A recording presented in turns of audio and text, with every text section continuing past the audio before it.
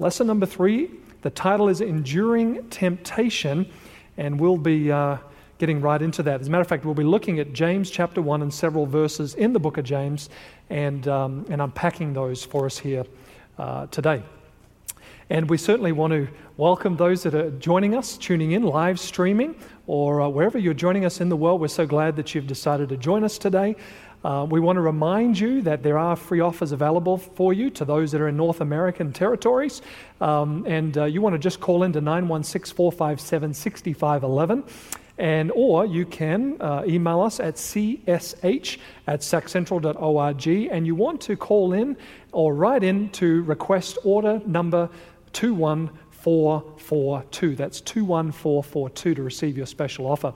And we want to encourage you to write in and maybe you have a question related to the lesson on that particular week, a particular day, or you have a comment you'd like to make, and we can certainly share those questions, try to answer them the best we can. And for those that are joining us here today as well, you can write in or call in and ask the question or comment, and we can have you do that right here, live, each time we get together. So we want to make sure that you're aware that you can ask questions and you can share your comments as well.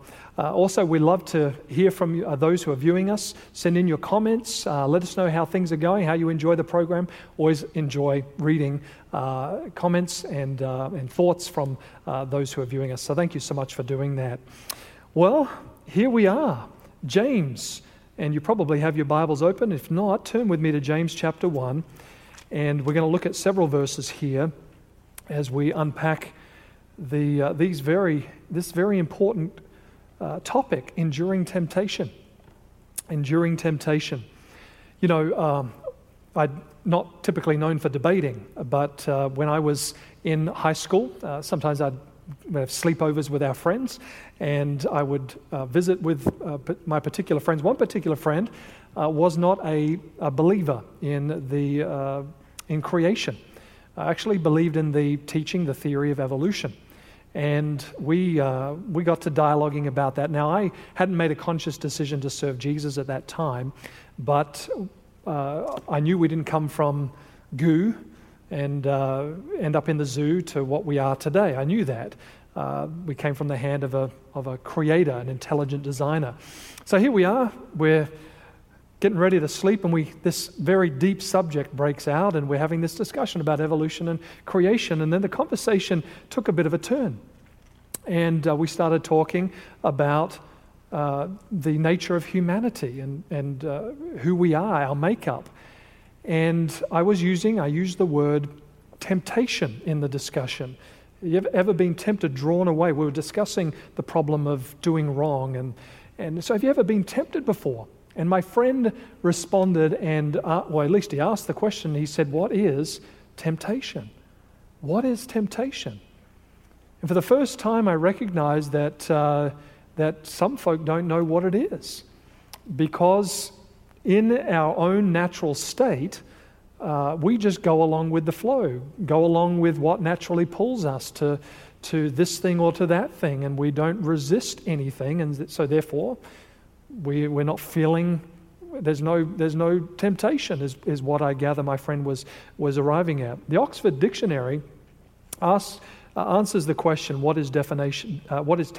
This is the definition: a desire to do something especially wrong or unwise. It's a desire to do something especially wrong or unwise. Now, contrary to my friend, the Christian life is filled with struggles, filled with challenges. We no longer just float with the current. As Christians, we're paddling upstream. If you've ever been out here on the American River, or any river for that matter, and you're going with the current, it's pretty easy just to get in your boat and go downstream. Now, what happens if you reach a point where you don't want to be and you want to get back to where you need to be? Then you've got to start paddling upstream, and it's not that easy to do. You're going against the current in the ocean. You're going against the tide. Sometimes there's even undercurrent that you've got to be careful of. And the Christian life is not one of going with the flow, but we're paddling upstream because of the because we're resisting the things that we didn't used to resist, that we just succumbed to, the things we just used to do. Now we're pressing onward and upward. We have a new set of principles, new goals, these types of things. And it's not easy to do, admittedly. Not easy to paddle upstream, but by God's grace, we can endure. We can endure. When I was living in the tropics in northern Australia, up in Australia, the north is the tropics, the south is the four seasons, kind of reversed to what we experience here in the US. And we lived in Darwin, and in the backyard we grew a mango tree. And I wasn't I wasn't fond of mangoes at all. These were the stringy mangoes, and they didn't look good, and I wasn't sure they would taste good either.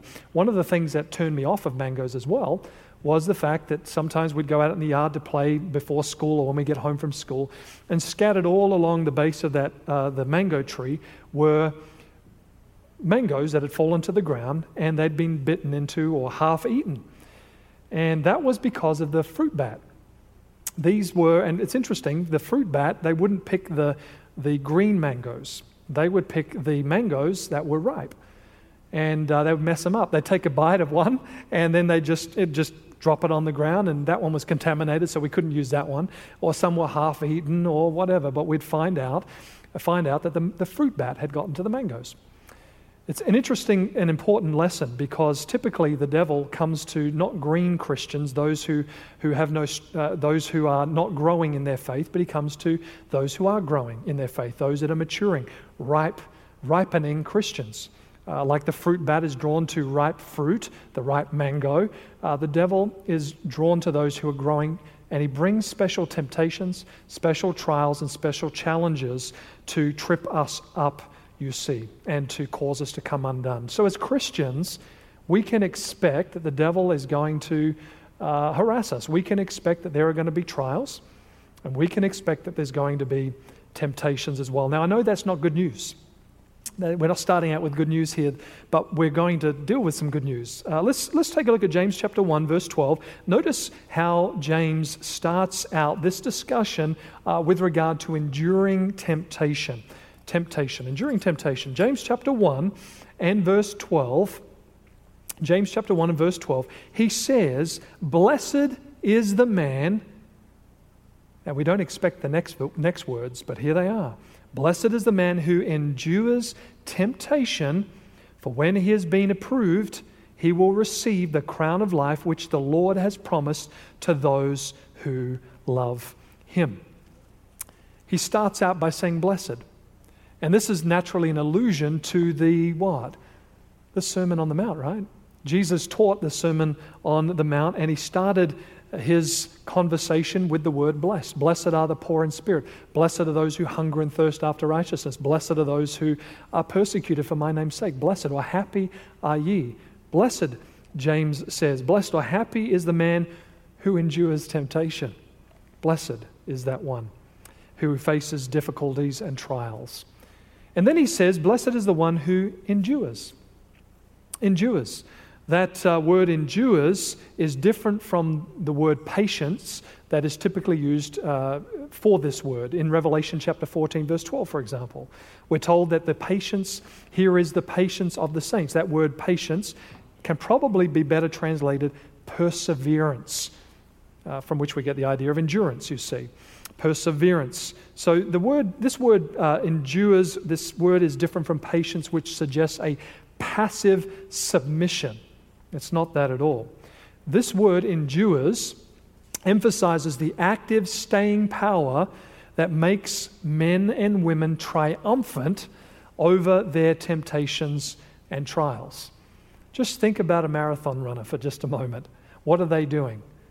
I've never seen, to be honest, and maybe you haven't either, a marathon runner with a pleasant look on their face. And, I mean, it's hard work. They are striving. What are they striving toward? The finish line, 26.2 miles, something like that.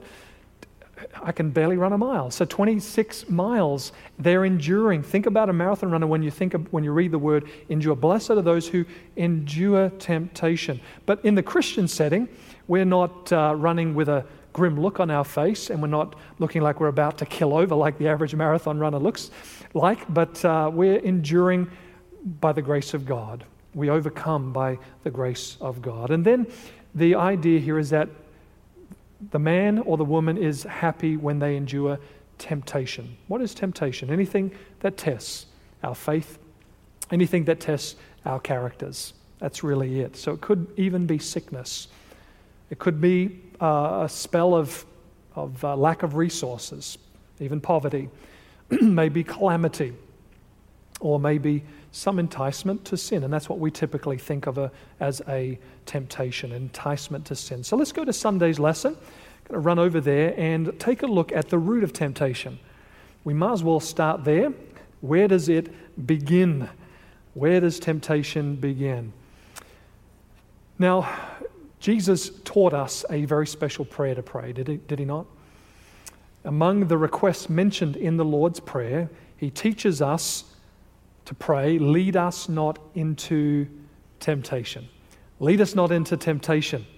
So this question or this prayer has the flavor or this thought behind it that perhaps God entices us to sin. If we're asking God not to lead us into sin, is he the one that leads us into sin? Does God tempt? Does he entice us to sin? Does God entice us to sin? Now, God does prove us or tests us, tests men and women. We think about Abraham. Abraham's faith was tested when God offered him to offer up his son Isaac. And you can read about that in Genesis chapter 22, verse 1. God proved Abraham, is what the text says. And then Israel's faithfulness at the foot of Mount Sinai was tested when God spoke the Ten Commandments. He spoke them before they were written down. And you can read that in Exodus chapter 20 and verse 20. God said he declared the word so that he would prove his people. So God does prove, he does test, tries his people, but does God lead his people into temptation? What does James say? James chapter 1 and verse 13, we're continuing with James' train of thought, talking about temptation. He says, "Let no one say when he is tempted, I am tempted by God. For God cannot be tempted by evil, nor does he himself tempt anyone." So does God tempt us, entice us to sin? No, he does not. As a matter of fact, that was the first accusation that Adam and Eve brought to God in the Garden of Eden. You remember that God came after they had transgressed. They recognized something was wrong, and God, who normally met with them at a particular part of the day, came to visit. And what did Adam and Eve do? They hid themselves, not from each other, but they hid from God. And God came and asked Adam, where is he? Wasn't asking that because he didn't know where Adam was, but he was asking him spiritually, Adam, where are you? What have you done? And what did Adam say? Well, it was that woman, you see, that you made. She's the one that gave me the fruit to eat. What was he saying? God, you're to blame. You're the one who made the woman. You're the one who put her here. In other words, you're the one who led me to this temptation, to this point, to sin. And then what did the woman do? She handed it off to the serpent, but ultimately to God, because she said, well, the serpent that you made led me into temptation. Here I ate the fruit, that's it. So both of them were accusing God of leading them into temptation, God was enticing them to sin, which of course he doesn't do. So of course, naturally, we don't want to be blaming God. We don't want to be blaming God for the problems and the challenges that may come to us or the temptations. Now, when you pray, lead us not. When you've just prayed, forgive us our debts, and as I forgive those who are indebted to me. Then we go on to pray, lead us not into temptation. It's just having just prayed that the guilt of sin might be removed. It's fitting that we might pray that we might not go back to that sin that we've asked God to forgive us from. Talking about the Lord's Prayer here. The prayer Jesus is teaching us to pray is akin to what the psalmist prayed in Psalm 19, verse 13. Listen to these words. He says, "Keep back your servant also from presumptuous sins. Let them not have dominion over me." Keep them back from me. "Then I shall be blameless, and I shall be innocent of great transgression." Is it okay to pray that temptations don't come? Well, sure, it's okay to pray that. Are they going to come? Yeah, they're going to come. They surely will. It's okay to pray that temptations don't come because of the discomfort and trouble that temptation can bring, or the danger of being overcome by that particular sin we're being drawn away to commit, or the guilt and the grief that follows. So it's okay to pray that the Lord lead us not into temptation. Where does James say that temptation begins? We're talking about the root of temptation. Let's take a look here. James chapter 1, verse 14. And I want to take a look at another verse over in Mark chapter 7. We'll take a look at that in just a moment. James chapter 1 and verse 14. Where does sin begin, or rather temptation begin? Temptation actually begins in the mind. Notice, verse 14. Let's jump back up to verse 13. Let no one say when he's tempted, I'm tempted by God, for God cannot be tempted by evil, nor does he himself tempt anyone. Verse 14. But each one is tempted when he is what? Drawn away by his own desires and enticed. Now, Jesus talks about the same thing over in Mark chapter 7. If you want to run over there with me, Mark chapter 7 and verses 21 and 22. Notice what Jesus says here. Mark chapter 7, verses 21 and 22. And we can jump back up to verse 20, where Jesus says, and he said, what comes out of a man, that defiles a man.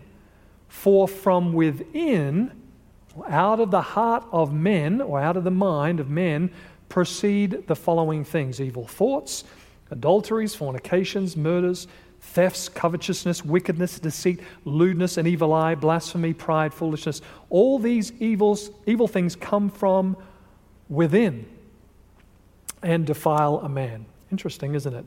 So where does temptation begin? Right there, in the mind. Temptation begins in the mind, from within, Jesus says. That means we have a choice. That means we have a choice. That means no one can force us to sin. That's what it means too. Natural inclinations and desires get our attention often. I think we can agree to that. James here uses hunting and fishing terms to refer to these internal promptings, these allurements, these temptations. So our own desires, our own cravings, they lure and entice us, is what he's saying. And when we give into them, they finally hook and trap us. So he's using fishing and hunting terms. If you've probably been fishing before, and you know how the game works. Maybe some of you have been hunting. I don't know. I've never been hunting before. That's just a little bit too aggressive for me. But I used to fish when I was a young boy, and my first time fishing, went out with a neighbor friend. They invited me to go fishing, and they showed me how to put the bait on the hook and how to cast the line, and it was a lot of fun. And there we were fishing, and it was in a little creek called Buffalo Creek. When you fish, you're casting the line, you're luring the fish in, and you want them to do what? You want them to bite on the hook, and then you yank back. You've got the mouth hooked, and then you reel them in. And so James is referring to and using the same language here that fishermen use. That sin entices us, our own desires, our cravings lure, and they entice us. And then when we give in to them, they finally hook us, you see. Every person has their own particular craving which arises from their own temperament and from their own experience. This fact doesn't deny that there's an external tempter and his minions that take full advantage of our weaknesses. But while they can tempt us to sin, their temptations wouldn't have any power if it were not in us, any desires in us to respond to the inducements. Do you understand what I'm talking about? So the devil's only effective because he knows that there's endurements, enticements within us that he can work on. If they weren't there, then his temptations would be absolutely powerless. There's a statement that I want to read for us here, and we have a question. Ben has a question for us with regard to sin and temptation here, and we're going to come to you here in just a moment, Ben, once we're ready. But here's a quotation for us from Messages to Young People, page 67. It's a very powerful statement. Notice what the pen of inspiration says. She says, "No man can be forced to transgress. His own consent must first be gained." That tells us we have a choice, right? His own consent must first be gained. The soul must purpose the sinful act before passion can dominate over reason, or iniquity triumph over conscience. Temptation, however strong, is never an excuse for sin. Pretty powerful. So we can't say that God decreed my temptation, or we can't say, as we have been known to say, the devil made me do it. You know, the devil can't make you do a thing. All he can do is tempt you, entice you. That's all he can do. But he must have our consent before we disobey and before we give in. We fall into temptation because of a desire to satisfy a particular craving that is in us that is contrary to the will of God. So a big question. Ben, you've got a question for us here. Yes, Pastor. Is it a sin to be tempted? Okay, and this is a good question because a lot of people get this issue mixed up, sin and temptation. The basic answer is no. Sin is not a temptation. Look at verse 14 and 15. James continues to unpack what happens when we're allured, enticed by our own sin, or enticed by a desire rather within us, and what happens next. Look at James 1:14 and verse 14 and 15. "But each one is tempted when he is drawn away by his own desires and enticed. Then, notice, then when desire has conceived, it gives birth to what? Sin." So here we've got two separate issues. Temptation draws us to committing sin. And when it says, when desire has conceived, it gives birth to sin, and sin, when it is full grown, brings forth death. And so certainly sin is a deadly thing. Temptation to sin is not sin. Two different things entirely. Desire is not wrong. Desire is not wrong. God has given us powerful desires, including ambition, temper, and even sex and every basic disposition. But desire becomes wrong when it oversteps its bounds and seeks to gratify itself outside the will of God. Now, on Monday's lesson, we're going to unpack this more. So let's go to Monday's lesson. When sin conceives, let's take a look at this a little bit more. Desires are not wrong. They're not wrong. They only become wrong when it oversteps its bounds and seeks gratification outside the will of God. So temptation is not a sin, but it's an enticement to, and if we choose to, if sin is conceived, what does James say? When desire has conceived, it gives birth to sin. We're all surrounded every day with sights and with sounds that are appealing to the mind. It's through these emotional stimuli that unholy desires are presented to each one of our minds. As long as those desires are not gratified or fulfilled, then they are not wrong. It's only when the mind responds to the desire to nurture and to hold on to it that the temptation then turns into sin. Just like that. So James' statement here in verse 15, when desire has conceived, it gives birth to sin. He's comparing the act of sin to fertilization and conception, is what he's doing. Just as a bee, for example, carries pollen with it to open blossoms to another to fertilize another flower, so each human heart is open to unholy thoughts and desires. Now, if these seeds are allowed to mingle with our carnal natures, which is something we're born with, if the seeds are allowed to mingle with our carnal natures, they produce an inevitable harvest of sin. That's how it goes. Our only hope, though, is to put a guard before every avenue of the soul, to test everything that enters into the mind by way of these different avenues, through the eyes, through the mouth, through what we hear, what we touch. Hang on, there's 5 of them. I've listed 4. What's the 5th one? Sound, sight, taste, smell. There it is, smell. And there are some very, very cool smells out there that draw us in, don't they? Oh, I tell you. I want to take a look at a couple of powerful promises here, because we're talking about temptation starting in the mind, which means sin begins where? If we consent to the temptation, sin begins in the mind. Man, this is serious stuff. We can prevent a action from happening, we think. We can prevent an action from happening, perhaps. But can we prevent a sin happening, taking place in the mind? Well, no, we can't by ourselves. But notice these promises by God's grace. Someone has Philippians 2, verse 5. Who has Philippians 2, 5? Mike, thanks. Notice these. I'm going to read a couple of promises for us. 1 Corinthians chapter 10, verse 13. This is a powerful promise, and one that maybe you could put to memory. No temptation has taken you but such as is common to man. But God is faithful, who will not suffer you to be tempted above which you are able. But with the temptation make a way of escape, that you might be able to bear it. So God has wonderful promises for us. And he tells us that the temptation you might be enduring or going through it's common to man. It's not the only thing. You're not the only one who's faced that. You know, pretty much where a person has fallen, it's pretty much prefaced by the thought that I'm the only one going through this. I'm the only one dealing with this right now. No one understands, which makes way for going into the realm of committing the sin. But Paul challenges that thinking and says, no temptation has taken you but such as is common to man.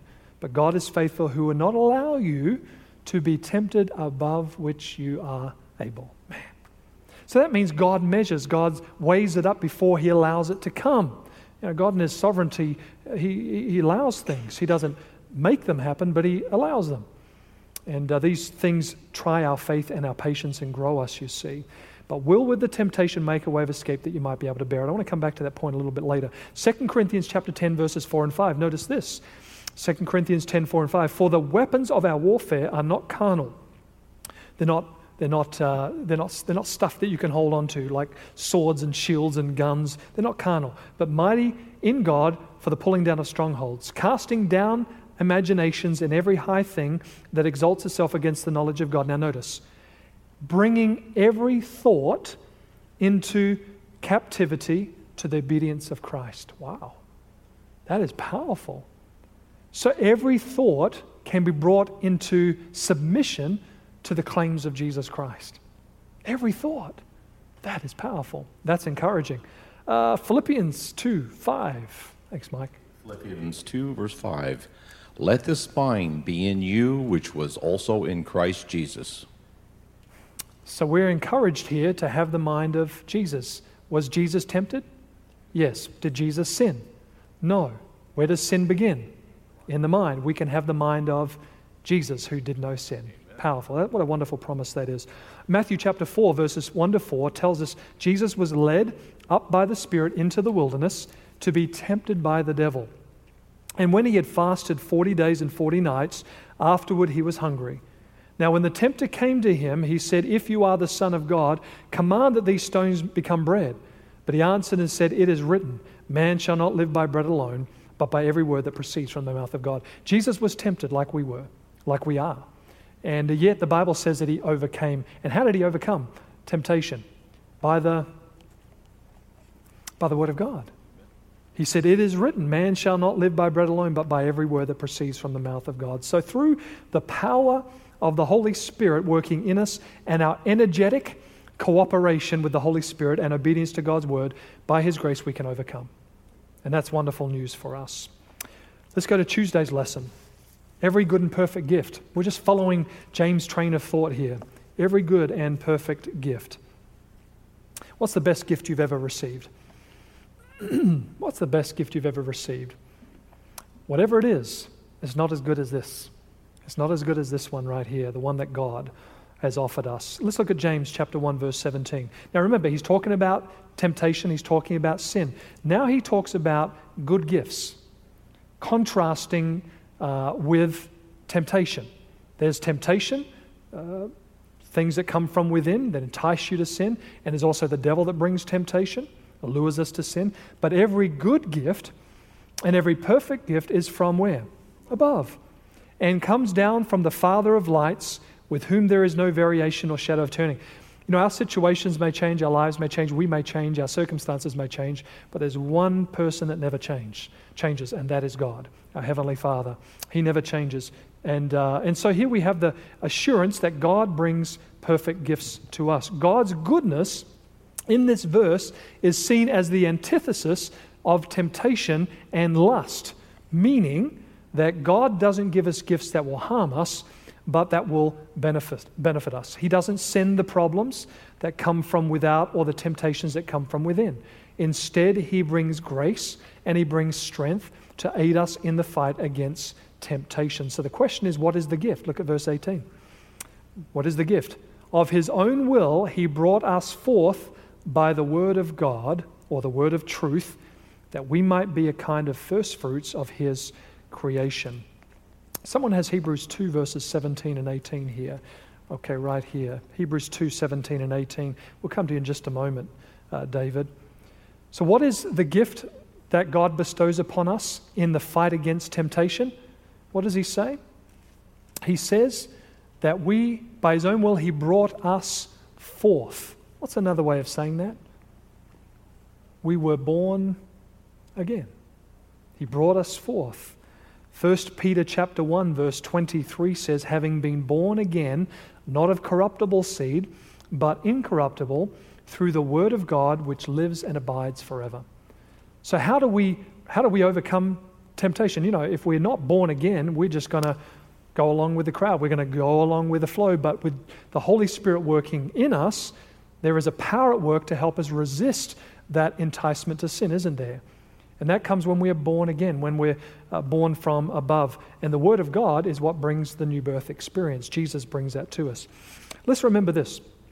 That every time that we are tempted to do wrong, we are also tempted to do what is right.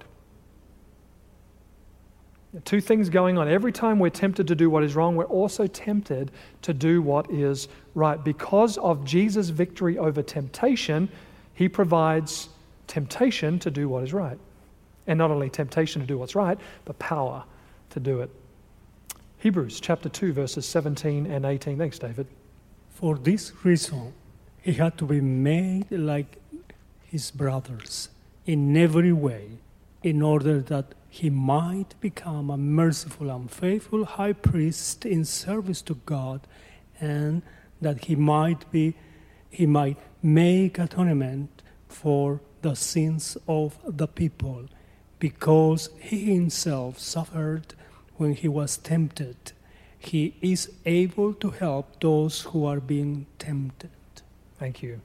So in Jesus' humanity, because He came like one of us, yes, He was 100% God, but He was also 100% man. And as a man, He suffered temptation. The Bible says He suffered. So if you're being tempted or tried, it does bring a degree of suffering. Jesus suffered being tempted. Why did He suffer being tempted? So that He is able to do what? Aid those or help those that are being tempted. So as surely as a person is being enticed to do the wrong thing, the Holy Spirit is enticing us to do the right thing. We come to this crossroads. We're either going to take that road or this road. We have a choice every time, and by the grace of God, with the miracle-working power of the Holy Spirit working in our lives, it brings power for victory over that temptation. We read earlier, there's no excuse to sin, because every provision has been made for overcoming that sin. But it leads us to a question. Lust brings forth sin, and sin brings forth death, we were told. So with such high stakes before us, why is it that we sometimes don't see more victory in the life? I mean, when we talk about sin bringing death, what type of death is that? That's not the natural death. All people will die, except those who will be alive to see Jesus come back. It's not the first death, it's the second death. In Revelation chapter 20, verse 14, it talks about this second death. The reason it's called the second death is because the first death, everyone's going to be raised from that death. Isn't that right? Either you're raised in the resurrection of the just or the resurrection of the unjust, but everyone's going to be raised from the dead. But this particular death, the second death, no one's going to be raised. That's it. It's eternal. And so if sin brings the fruits of eternal death, why is it that we sometimes don't see more victory in the life? Perhaps it's for several reasons. Maybe one of them is that we don't, or we lose the concept of the sinfulness of sin. We lose the concept of how sinful it is and how deadly it is. You know, the Old Testament sanctuary and its services were very impressive. But every day, blood was being spilled. Every day, innocent lives were being given up because of some indiscretion, some sin that a person had committed.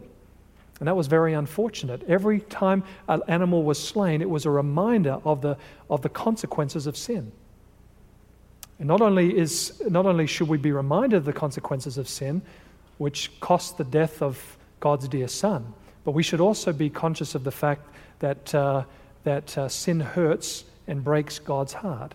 The cross is a revelation to our dull senses of the love that God has had for us from the very beginning, when sin came about. So the cross is a picture of the love God has for us. So we need to be reminded that sin is deadly, but we also need to be reminded that God's love is powerful, and that He sent His Son to die for us. Let's look at Wednesday's lesson, shall we? Slow to speak. Slow to speak. How are we doing with that? Slow to speak.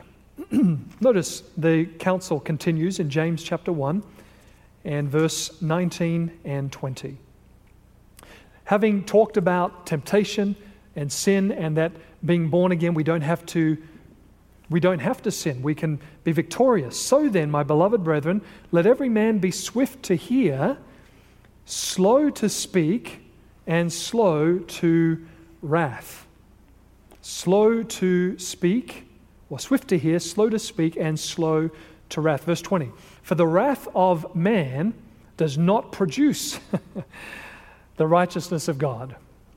Does not produce the righteousness of God. So we're encouraged here to be swift to hear. And the idea here is, though we are born by the Word, it doesn't excuse us from continuing to listen to the Word. Because we've come to Jesus and we've been saved by faith by His grace, through faith by grace, doesn't mean we should stop now listening to His Word. It's His Word that brings transformation. It's His Word that brings power. So we're admonished here to be swift to hear God's Word. What should we hear? And what we hear, we embrace and we hear with enthusiasm, you see. You remember Jesus often said these words, "He that has ears, let him hear." Revelation chapter 13, verse 8, with regard to the Lamb's book of life and the mark of the beast issue, the angel says, "He that has ears, let him hear." By the way, the seven churches of Revelation chapter 2 and Revelation chapter 3, every church is counseled. You have the rebuke, you have the admonition, the counsel. There are a couple of churches that didn't receive a rebuke. But you've got these things that are very common to each church. And Jesus comes to each church and He says at the end of the rebuke and admonition, "He that has ears, let him hear what the Spirit says to the churches." So if we have ears, we're to hear. We're to listen to the Word of God. This admonition here in James chapter 1 also embraces the general suggestion that we should be more ready to hear than to speak. A lot of problems come when we open our mouth far too quicker. Not even a word. Far too fast than we should listen. We should be faster to listen, quick to listen, and slow to speak. And that's the next step here, slow to speak. Slow to begin speaking, not speaking slowly. Slow to begin speaking, weighing everything up, thinking about something before we say something. Obviously, this was a problem in James' day, and that's why he's addressing this. He talks about it in James 1:26. He talks about it again in James chapter 3, verses 1 through 18, and then again in chapter 4. And before we're done with the book of James, we'll be delving here again with the idea, with the issue of what the potential of the tongue. We'll talk about that. So here we're encouraged to be slow to speak. In other words, don't be so quick to blame God for the temptation or trial that you're going through. Or don't be so quick to justify your sin or even to voice your doubt regarding the promises of God. Remember, the context here is temptation and sin. Yes, there is good admonition here with regard to how we relate to one another, husbands and wives, parents and children, work colleagues. We should always be swift to hear and slow to speak, slow to wrath. But here, the context is sin, temptation, and sin, and receiving the gift of God, which is a new life. So don't be so quick to justify your sin or to blame God for the temptation or trial that you're going through. I love this statement in Christ Object Lessons, page 147. Ellen White says, "Take the word of Christ as your assurance. Has he not invited you to come unto him? Never allow yourself to talk in hopeless, discouraged way. If you do, you lose much. By looking at appearances and complaining when difficulties and pressure come, you give evidence of a sickly, enfeebled faith." And then she says this, "Talk and act as if your faith was invincible. The Lord is rich in resources. He owns the world. Look heavenward in faith." Look to him who is light, power, and efficiency. Some people, when they read this statement, say, well, that sounds a little hypocritical. Talk and act as if my faith is invincible. If I don't feel like my faith is invincible, why should I talk that way? Why should I act as if it is? Because our words and our actions have a direct effect on what we think. And what we think has a direct effect on what we say and what we do. It works both ways. So here she's encouraging us to talk and act as if our faith was invincible. By God's grace, we can do it. Yes, we can overcome through the strength of Jesus. Yes, the Holy Spirit is working and he will help me and give me victory. Talk and act as if your faith is invincible. And then the third admonition here in James chapter 1, verses 19 and 20, slow to wrath. Someone has Colossians 4, verse 6 for us. Colossians chapter 4 and verse 6. Okay, right down here. We'll get to you in just a moment. Just a couple of other points of admonition from the wise man. Proverbs chapter 15, verse 18. He says, "A wrathful man stirs up strife, but he who is slow to anger allays contention." And then Proverbs chapter 16, verse 32. "He who is slow to anger is better than the mighty, and he who rules his spirit than he who takes down a city." God is commending the person who has better control over their lips, their mouth, and their temper, commending that person more than someone who can conquer a city. You can conquer your tongue, you're doing a good thing. A Christian should be able to restrain his temper. Some people need glue stick, not chapstick, right? Colossians 4, verse 6, we have some great admonition here. Thank you for reading that for us. So we're admonished to speak words of encouragement, of faith and hope to others. Jesus was said to speak words of grace. You can read that in Luke chapter 4, verse 22, in his own hometown, in the synagogue. Words, we know, help, or words harm. And by God's grace, we'll be sharing words that help. Those who fulfill God's will in their lives, I'm reading a statement from the lesson. Those who fulfill God's will in their lives will be known for their eagerness to grow in their understanding of truth, for their self-control in not prematurely urging it upon others, and for their winsomeness in studying with those who disagree. It's an interesting concept, an interesting way to look at these little admonitions in James chapter 1, verses 19 and 20. Being slow to speak, swift to hear, slow to speak, and slow to wrath. These principles should be and could be and ought to be used in our witnessing experience with others. Interesting. Well, we come to Thursday's lesson, saved by receiving. Saved by receiving. Let's take a look at verse 21 as we close this week's lesson. James chapter 1, verse 21. He closes the thought by saying, therefore, that word therefore is predicated on what came before. So based on those things that came before, based on the fact that we are tempted from within and enticed,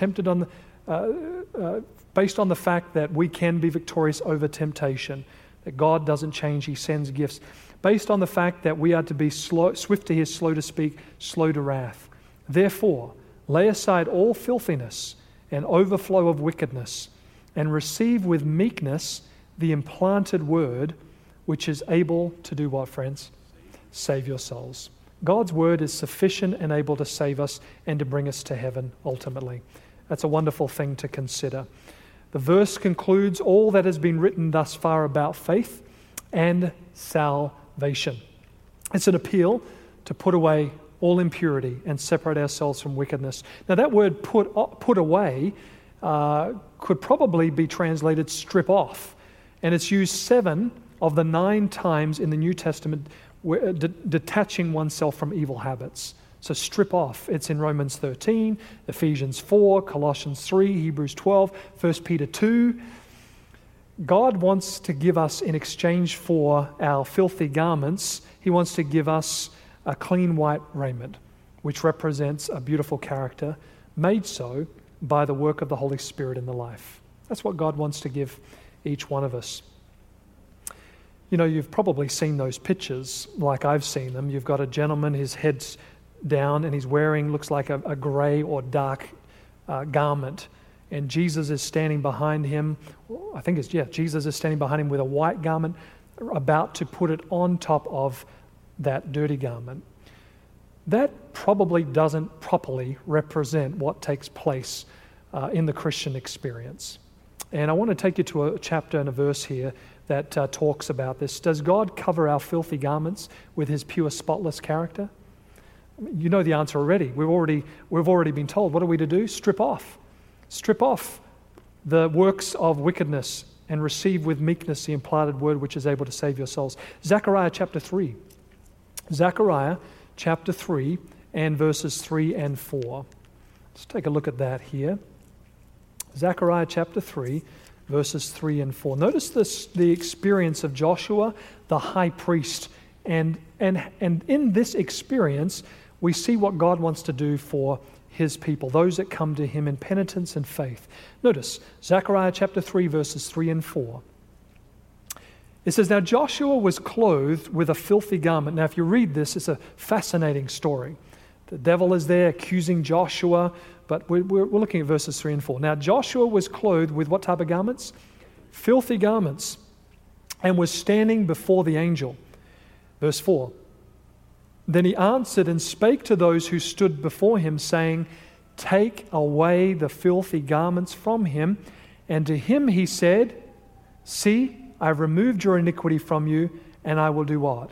Clothe you with rich robes." So the experience of Joshua the high priest in this little story in Zechariah 3 personifies the experience that God wants to give each of His people. Let me take your sin. Let me remove it from you. Let me take it off. And let me then clothe you with my robe of righteousness. What a wonderful God we serve, don't we? It's a wonderful promise. God then doesn't look at me and my sin. He sees now the beauty of Christ's character clothing me. The devil doesn't want us to know this truth. He doesn't want us to understand how rich and how wonderful these promises are. This clean robe is offered to those, in essence, who completely surrender to Jesus Christ, who choose to die daily to their old ways and allow God each day to create His image in them. It is then that the righteousness of Christ covers us.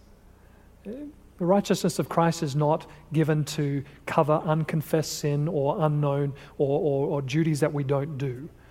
The righteousness of Christ is given to us when we hand over to God our sin. And He clothes us with His robe of righteousness. It's a wonderful thing that God has done. Amen? Powerful stuff.